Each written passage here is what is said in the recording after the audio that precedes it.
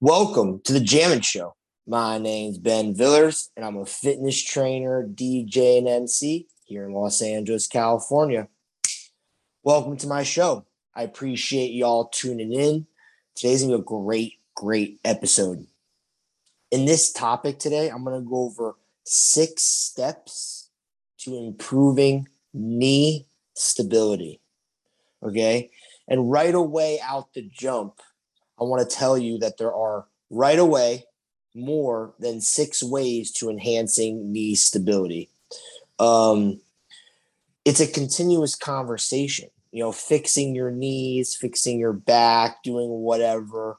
It's a continuous conversation. So it's not just 6 steps. It's a variety of things. There are steps within the steps that need to be taken into consideration when trying to improve your knee stability. Okay. So first thing I wrote down right away is fixing your squat technique.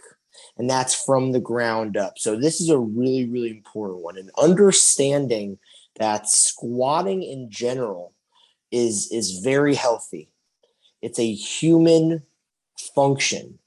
So the inability to squat shows a lack of dysfunction, a lack of non-optimal movement. And this is really important to understand, right? This is really important to understand because a lot of people avoid squatting altogether, or people avoid heavy squatting, or the opposite, people squat, but they lift too heavy for what their body is capable of doing, right? They should not be lifting that heavy.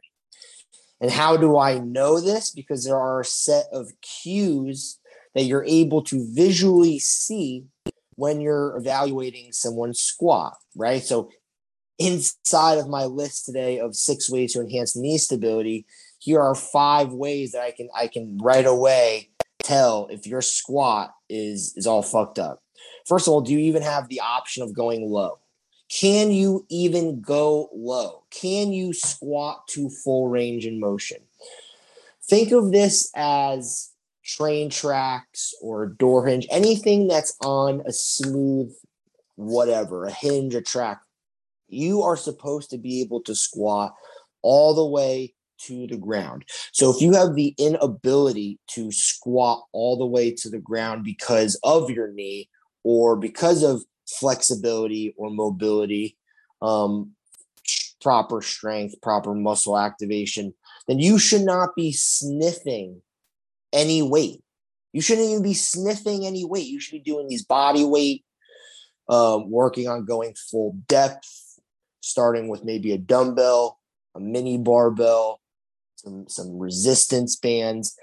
And then when your body weight technique is money, and I'm not even talking about barbell on your shoulders. I'm talking about maybe some front squats, some dumbbell squats, some goblet squats, some barbell, some body weight squats, and B-stand squats, and single leg squats, all before you get to a heavy barbell squat. Okay, shouldn't be sniffing it until you're able to get low and move smoothly. I see people all the time, every day, attempting to squat with weight that is too heavy for them on their back. And they're loading this up like they think they're doing something impressive, but they can't even get parallel or barely parallel. And this is going to cause an injury. It's essentially inevitable, because if you go back to what I just said, you want to have lubricated joints and you want it to be smooth, right? Think of it as when you're squatting and you can't get low enough. It's like a screeching, like it's just screeching. It's like a halt at the bottom that is just so not good for you. So if you're adding heavy weight on top of your inability to move smoothly through your squat, imagine just jamming that weight on you over and over and over and over and over again, right? So this will cause your knees to be super fucked up. But having a proper squat in the first place will help your knees be better, not the other way around. not the other way around. Another way I notice when people is squat super fucked up, their spinal position. Is it super flexed? Is it tucked in? Is it straight? Right? You can tell by people's spinal control how their squat's doing.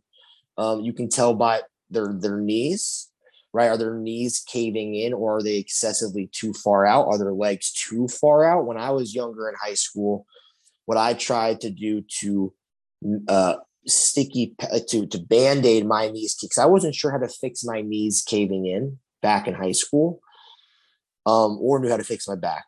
So what I would do to help attempt to fix this is I would go wider legs was my cue to help not let my knees go in. And it worked for a while, but it did not solve the problem. Solving the problem does not come from wider legs. It does not come from wider legs. It comes from greater control from the mind, not letting your knees cave in. This is something you're able to do from your brain, right? So that, and then lastly, they're breathing. How are they breathing when they're squatting as well? The breathing absolutely matters in your squats, especially the heavier it goes, right? So I'm able to tell through all those things if your squat is not very good, right? So again, I just named 5 things inside my list of 6 things about why I saw a squat, how I can identify squatting not being very good. And then this is step 1 to fixing and stabilizing your knees. Okay, so there is that. So step number 2 to stabilizing your knees is reawaken your glutes. Make sure your glutes are firing. The thing is what I've realized over my years is that everyone has glutes and a booty. Everyone's got a little booty, right? Big booty, little booty. Everyone's got a booty. I have helped people with like literally pancake butts, flat butts, sticks for legs, get glutes. And these are people who thought they can never get glutes, like never. So one of them off just the top of my head is this one, like he's 60s. So he had his whole life thinking he had like a little Jewish white boy butt, but no butt. And I helped him build the butt. So he's got a butt now. He got that in his 60s, right? So his 60-year-old butt is better than his 50s, 40s, 30s, and 20-year-old butt. And then a girl, she's in her mid to later 30s. She had no butt like growing up, and she thought she like did not have a butt.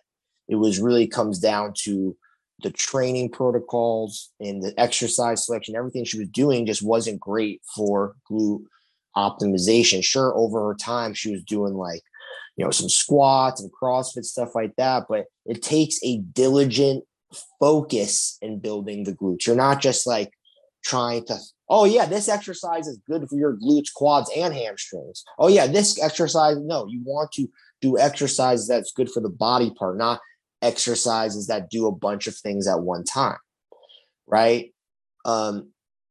Activating the glutes is in your best interest. I've made plenty of episodes on this alone.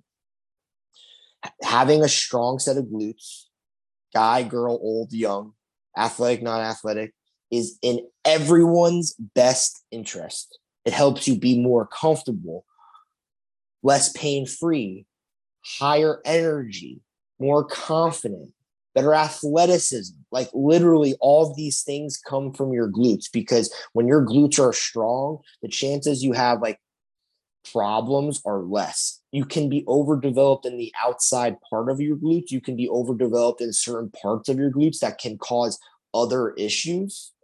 But that is a gap between someone who has no glutes and someone who's overdeveloped glutes, right? So if you have no glutes or underdeveloped glutes, doing anything to get them fired up and feeling them and getting some shape and muscle in them will be in your best interest. And if you're someone who has overdeveloped glutes in a certain way, that is another conversation for another day. But having a strong set of glutes, again, is going to help with your knee stability. All right, that's step number 2. So step number 1, having redoing your entire squat program. Step number 2, making sure your glutes are strong. Step number 3, we're actually going back to squatting, single leg squatting. So this topic today is on knee stability. So step 1 was redoing your squat. So this is for the people who have to redo it all. But if we're working on knee stability, if we're working on stabilizing your knees, then you want to practice doing single leg squats as well. So you're not just going to be focused on squatting with 2 legs. You're going to also be focusing on squatting with 1 leg in a variety of different positions. There's quite a few ways that you can single leg squat.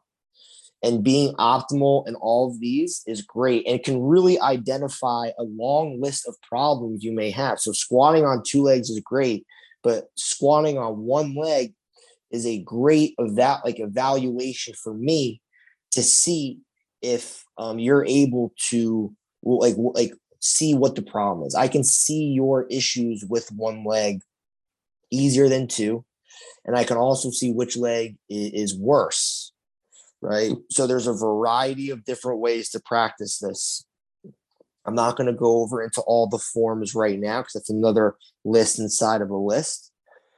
But if you just start practicing doing things on 1 leg, some hinges from the hip, knees, you're going to see some evenness, right? It's about evenness.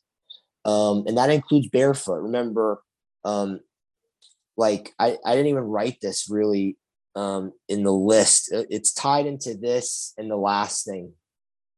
But your feet, right? The feet and your single leg bounce. So if you have shitty shoes or your feet are all over the place, that's going to fuck up your knees, right? So you want to make sure your single leg squat is something that you do regularly to identify issues, but also to practice and improve your knees and stabilize them, right?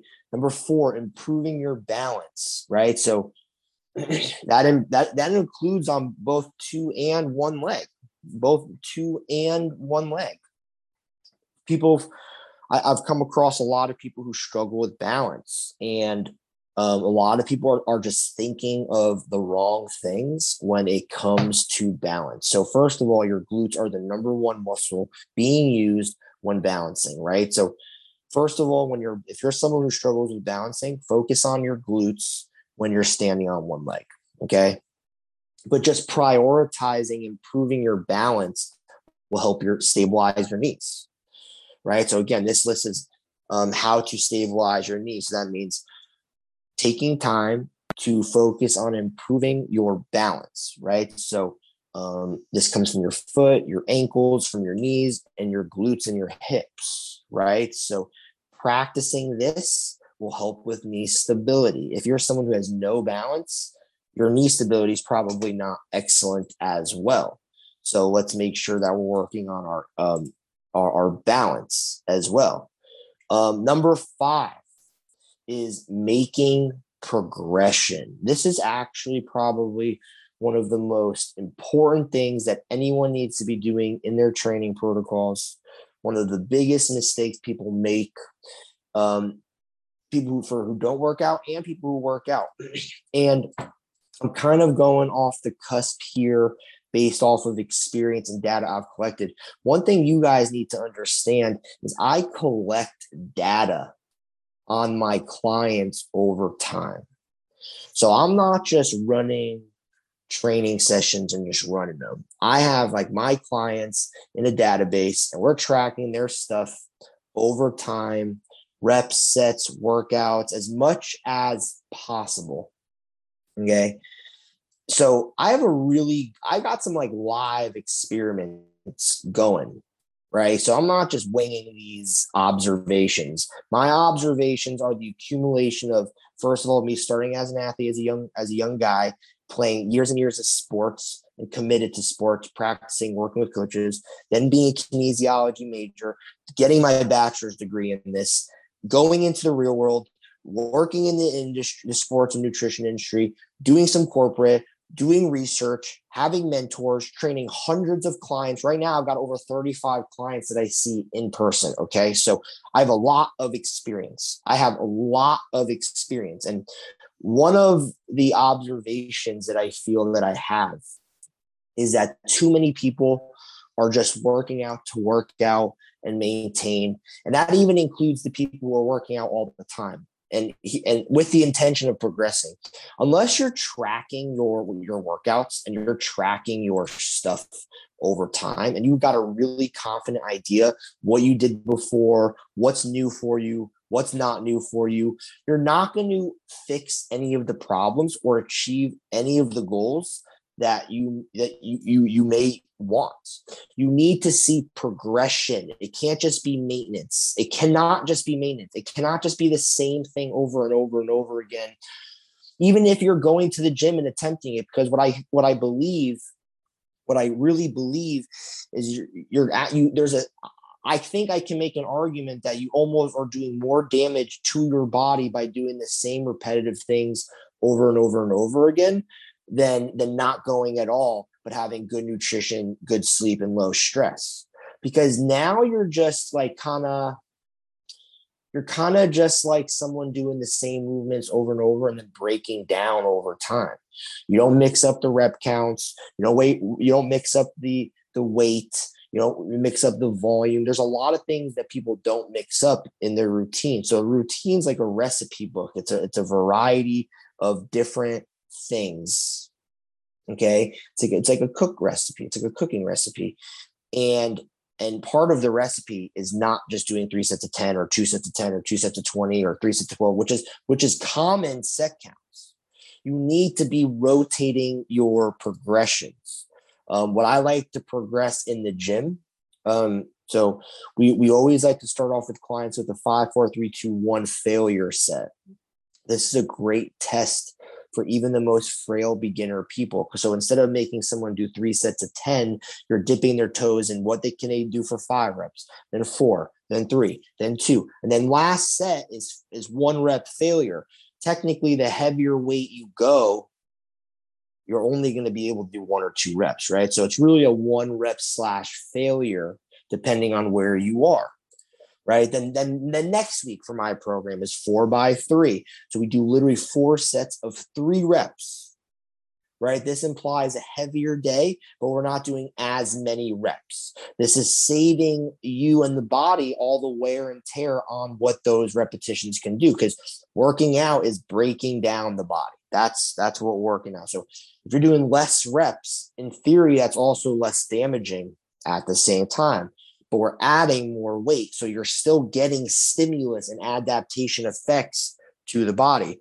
Then the next week on the exercise is 5 by 5. So this is 5 sets of 5. This is a rigorous week or set for whatever exercise. It's not always in weeks. It depends the program. Sometimes our exercises, it's each exercise are a different set counts, but sometimes it goes based on weeks, right? So 5 by 5. Then the next week would be 10, 8, 6. So now we're going more volume, right? So 5 by 5 is just 25 reps, right?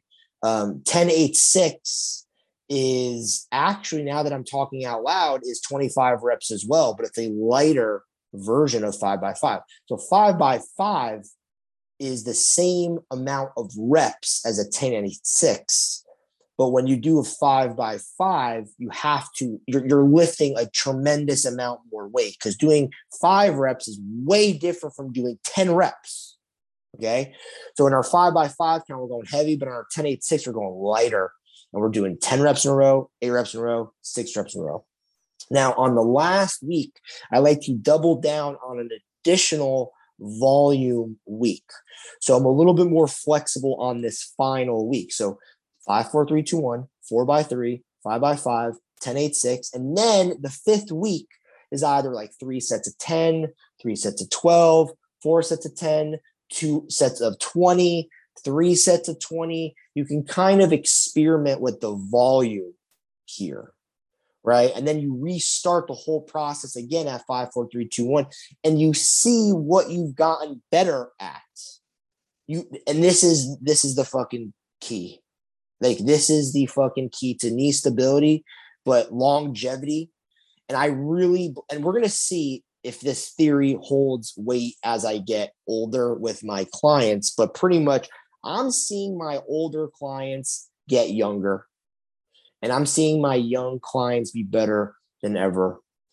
I'm seeing what I'm teaching as making improvements.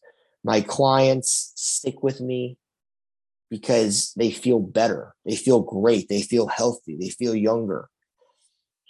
So I really think that this ties into avoiding like arthritis or other anti-aging stuff. I hear a lot, don't get old, don't get old, don't get old. But a lot of the people who I see have issues with arthritis or joint problems is they do a lot of the stuff that I'm telling you not to do. They're doing a lot of the stuff I'm telling you not to do. And I'm seeing this based off of observation. It's not like we're sitting down having a conversation, but it's hard to talk to a trainer who's older than you, who's been doing this longer than you, who you still think you're better than, and try to give them advice too. So I get surrounded by trainers who, because I'm 30. It's not like I've been doing this longer than even bad older trainers, but I'm surrounded by trainers, and there are bad trainers, and there are bad trainers. There are people who are paying bad trainers the same price that they're paying me, and they're really not taking their job very seriously. And I know that's a really bold thing for me to say, but I don't care, because I know the amount of work that I put into my craft, right? And not everyone's able to explain things and pinpoint things and fix things like I'm able to. Okay. So until I see someone get worse with me, develop some type of arthritis or I've only been fixing these issues. What I've noticed is that heavier weight helps fix these arthritis tendon issues.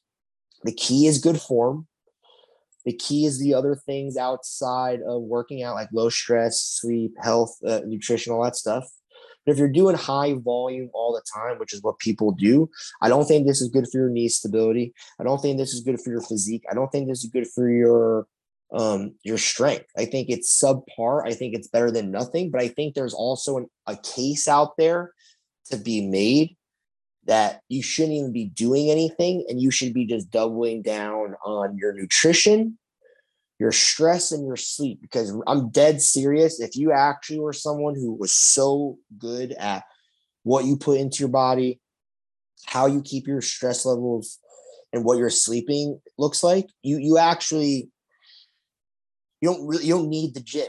You don't need the gym, because people underestimate the power of what that other stuff does. But if you're someone who focuses on the nutrition, low stress, and good sleep, you're probably not at a desk all day.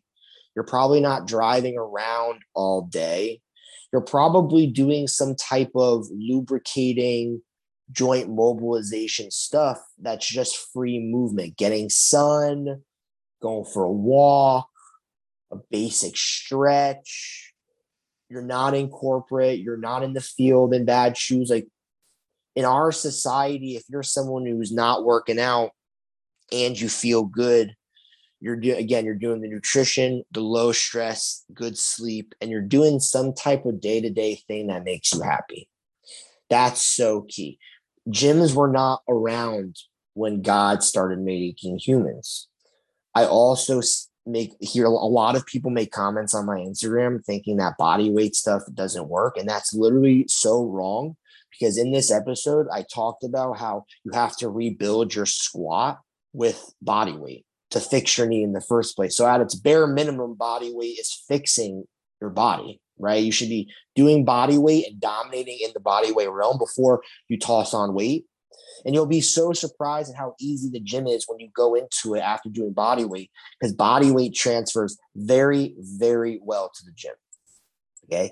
Last tip to knee stability is having strong, mobile, ankles, calves, heels, lower extremity muscles. Everything below the knee needs to be like loose and mobile, incredibly not stiff. So I see a lot of people who are very stiff. You want to be able to walk backwards, go on your toes, press through your big toe, get your knees over your toes with a lot of movement. Um, all of these things, improving your mobility in your ankles, calves, heels, can be done. One of the last things I'll tie into is, yeah, there are people with genetics who are better at something. So, like feet or ankles or glutes are really common ones, right? So there are people who are born genetically with tighter feet and ankles and backs and stuff like that. Okay, that's really, really common. And then there's people who are more loose, right? So if you're comparing the two, genetics plays into a role. It also plays into a role in how much someone needs to focus on something, right? So if someone naturally does have better feet or ankles or booty, their exercise selection is going to be probably geared towards something else so that they can be more balanced or that they can really take their ankles or their legs to the next level. But someone who's genetically not as gifted, right? They just have to. So that person who's genetically gifted in the feet or glutes, their exercise selection is going towards something else that they need. And then that person who has less genetically blessed ankles or feet or glutes, they have to spend more time on fixing those. But if they take the time to fix them and like they actually prioritize building the arches in their feet, building the mobility in their ankles, building the muscle in both the anterior and the posterior of your lower extremities, making sure you're doing all the things that are needed for yourself, you can have excellent feet. You can have excellent feet, excellent ankles, excellent tibia and calf muscles. It's a choice. You have to make that choice and you have to commit to it. Just like if you're joining a weight loss program, or just like if you're getting a new job, or anything that requires commitment. Fixing your feet, fixing your knees, fixing your heels, it just requires a commitment, not feeling bad for yourself, doing the right things, learning it, and practicing. And I'm making this sound really, really easy, and it's not. It's not. I've had so many years of experience to be able to talk about it. But the good news for you is that fitness is an ongoing, long-term process forever until you die. So just because you're too old or too young doesn't mean it's not the right time to start. And I hope this episode helped. So thank you for tuning in. I appreciate it. And I hope you guys check out the next episode whenever I make them. Have a great rest of your day, guys. Take care.